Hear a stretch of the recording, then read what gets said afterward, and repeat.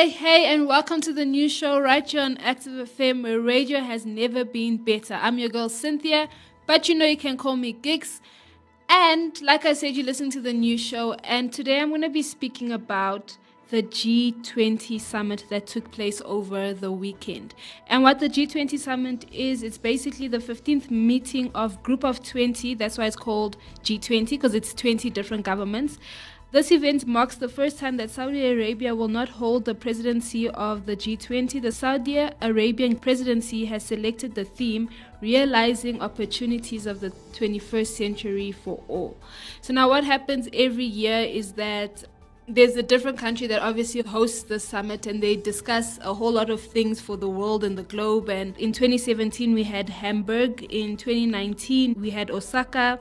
In 2018, it was Buenos Aires, and then in 2015 we had Antalya, and then 10 years ago it was Seoul that was hosting the event. Now this year it was Saudi Arabia that was actually supposed to host the live event, and obviously because of the whole coronavirus and the lockdowns and stuff, they had a virtual meeting, but the virtual meeting was still hosted by the Saudi Arabian presidency. So that's what we're going to be speaking about. What did they discuss, and what are their plans for the world in 2021? And that's what we're going to be discussing in today's show. Remember, this is the new show where I'm here to give you the lowdown on what's happening in the world around you. I'm your girl Cynthia, and I'm on Active FM, where radio has never been better. I love Active FM. Christ music is hot music. Our music at Active FM is lit.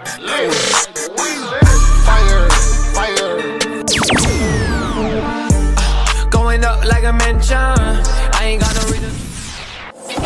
Tell the people, everybody on the dance floor now. Christ is the one we lift our hands for now. You're tuned in to Active FM. Now, at the G20, the government's plans to adopt a plan to reduce or reschedule the debts of deeply indebted poorer countries. The G20 leaders have endorsed a plan to reduce or reschedule the debts of poorer countries hit hard by the COVID-19 pandemic. Meeting virtually for their 2020 summit, the leaders also agreed to extend by 6 months an existing program to defer the debt services payments of poor countries so they can divert the money to fighting COVID-19 and reviving their economies battered by the pandemic. The Debt Service Suspension Initiative, also known as DSSI, initially suspended debt service payments from 1st May 2020 until the end of the year. The G20 and the Paris Club have agreed to extend the debt service for a further 6 months until the 30th of June 2020. And they decided that the G20 would determine next year whether to defer the debt service payments for another 6 months until the end of 2021, depending on its assessment of the needs of the indebted countries. They noted that the Paris Club of 22 government creditors had also agreed to this possible extension. The G20 leaders agreed that debt services suspensions would not be enough to help deeply indebted countries, so they also decided on a common framework for debt treatments beyond the DSSI. This would reduce or reschedule some debt. President Cyril Ramaphosa, who also attended the summit hosted by Saudi Arabia, the G20 president of 2020, had urged his fellow G20 leaders to extend debt relief, particularly for African countries. He noted that the African Union, which he is chairing this year, had proposed several measures, including debt relief in the form of interest payments, waivers, and deferred payments. And they basically say that they call on the G20 member states to convince all creditor countries, the multilateral development banks, the credit rating agencies, and the private sector to continue to work with us to address the problem of the ongoing and unsustainable developing country debt.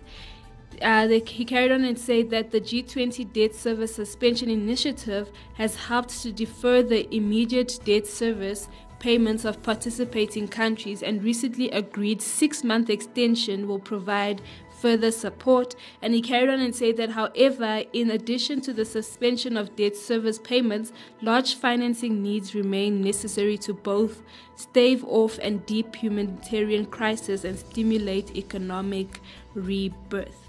So that's the plan they have with underdeveloping countries and countries that have been hugely indebted because of the COVID-19 pandemic. And obviously in South Africa, we know that we are definitely one of them that are hugely indebted. We took a loan, if I can call it a loan, of over billions of rands, and we've still been loaning. So we are one of the countries that will definitely need help with this program that they put in place. And something else that they spoke about at the G20 Summit was that they urge countries not to lose sight of the climate goals.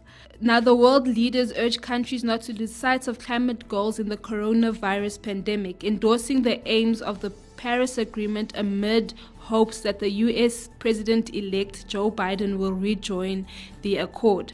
Participants on the second day of the virtual Group of 20 Summit discussed climate change in a session hosted by Saudi Arabia, holder of the forum's presidency. The U.S. formally exited the Paris Accord, which pledges limits on fossil fuel pollution earlier in November. President Cyril Ramaphosa backed the Paris Accord while calling for efforts to mitigate against climate change to be accompanied by support for countries affected by it. And our President Cyril Ramaphosa basically said that we must remain firm in our resolve to protect our societies and the planet from environmental degradation. And he holds the rotating chair of the 55-nation AU. And then the Chinese president basically said that G20 members should strengthen the fight against climate change and continue to play a leading role to achieve full, effective implementation of the Paris Agreement. He carried on and said that China applauds the so-called circular carbon economy, or CCE, put forward by Saudi Arabia, a controversial plan that seeks to reduce emissions while capturing and reusing greenhouse gases produced by burning hydrocarbons. The US President Donald Trump used his address basically, and this is what they said, he used it to slam the Paris deal, justifying his decision to walk away from the accord to protect American workers. So President Donald Trump is obviously against the whole Paris deal. And he basically said that the Paris Accord was not designed to save the environment, it was designed to kill the American economy. He continued and said that he refuses to surrender millions of American jobs and send trillions of American dollars to the world's worst polluters and environmental offenders, and that's what would have happened. So he's obviously backing, and that's why they're hoping that Joe Biden is going to be the president of America so that he can rejoin the accord. So President Trump is against this whole thing, and he says it's because they're going to take away a whole lot of American jobs. Other leaders spoke in favor of the pact and more broadly of the need to sustain momentum on climate goals, even as economies around the world are ravaged by the COVID-19 pandemic. The Indian Prime Minister said attention was naturally on saving people and economies from the effect of coronavirus. The Prime Minister said that equally important is to keep our focus on fighting climate change. Climate change must be fought not in silos, but in the integrated, comprehensive and holistic way. The Italian Prime Minister also commented, and he said that they will basically play their part. Now, EU governments had for days resisted using the word endorse. Multiple officials said pushing rather the acknowledgement of carbon capture's contribution to the climate action while making clear it wasn't enough. Now, the only issue that I have with this whole climate change talk that they've been having is that if you look at the Great Reset or the whole thing of the sustainable development, is it UN 2023, that whole goal that they have with the sustainable development and building sustainable cities and all of these things, they're not only mentioning climate change, they're also speaking about gender equality and sex education for kids and all of these things. So they're pushing those things forward, and the fact that they're actually telling these the countries, the G20 leaders are urging countries not to lose sight of that, is meaning that there's something much bigger. For the fact that climate change, whatever plan that they have for climate change, might cause a whole lot of Americans to lose their jobs and affect the American economy, that means it's more to just greenhouse effects, and it's more to just using a solar panel and all of these things. And that is one of the only issues I have with climate. Now, I've never really been someone that believed in global warming.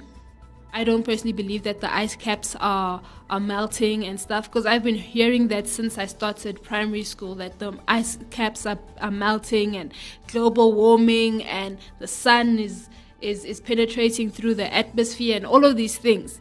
So this whole thing, I'm yet to be convinced that there's such a thing as global warming.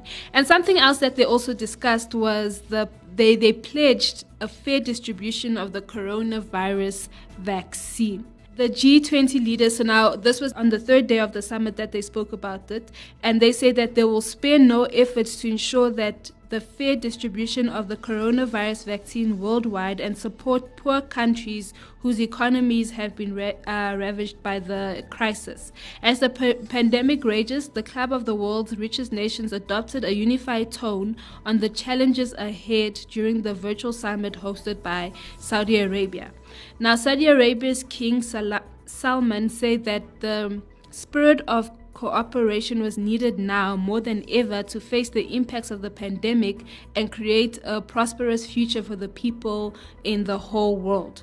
But after a weekend of digital diplomacy, they closed and said that they lacked detail on many of the issues dominating in the talks.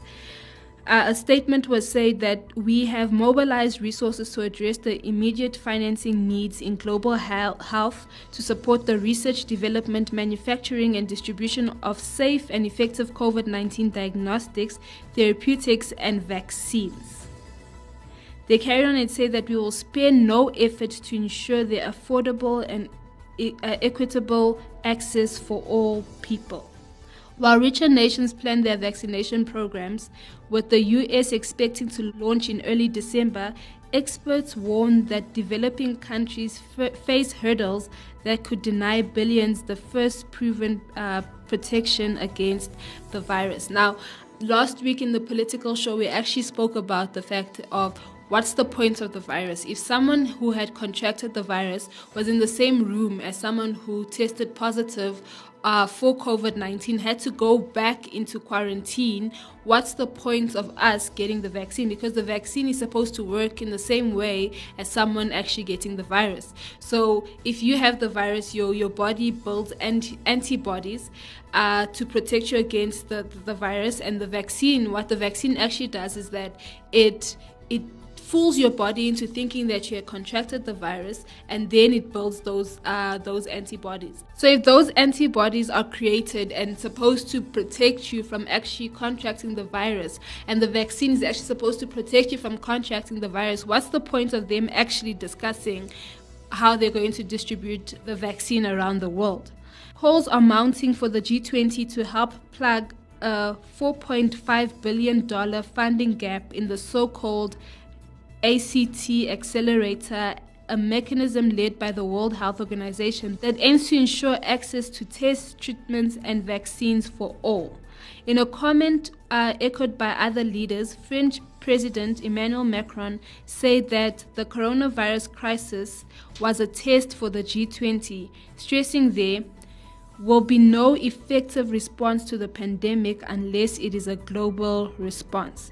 However, the final comment did not spell out how the massive exercise would be underwritten. So they still left the summit not really sure of how things are going to happen. There wasn't a final decision and stuff, but they did say that they're pledging.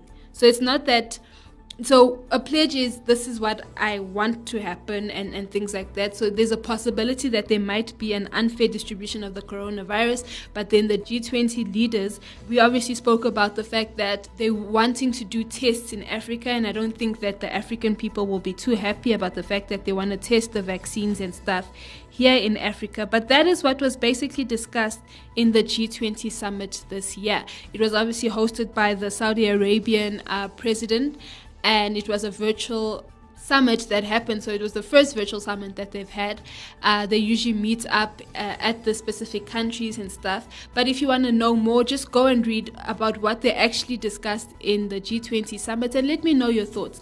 Are you happy at the fact that the topics that they spoke about, the climate change, the vaccine, obviously the countries that fell into debt because of the pandemic and stuff, let me know, do you think that these were topics that they were actually supposed to discuss at the G20 summit, or were there other things that you think that was actually supposed to be discussed?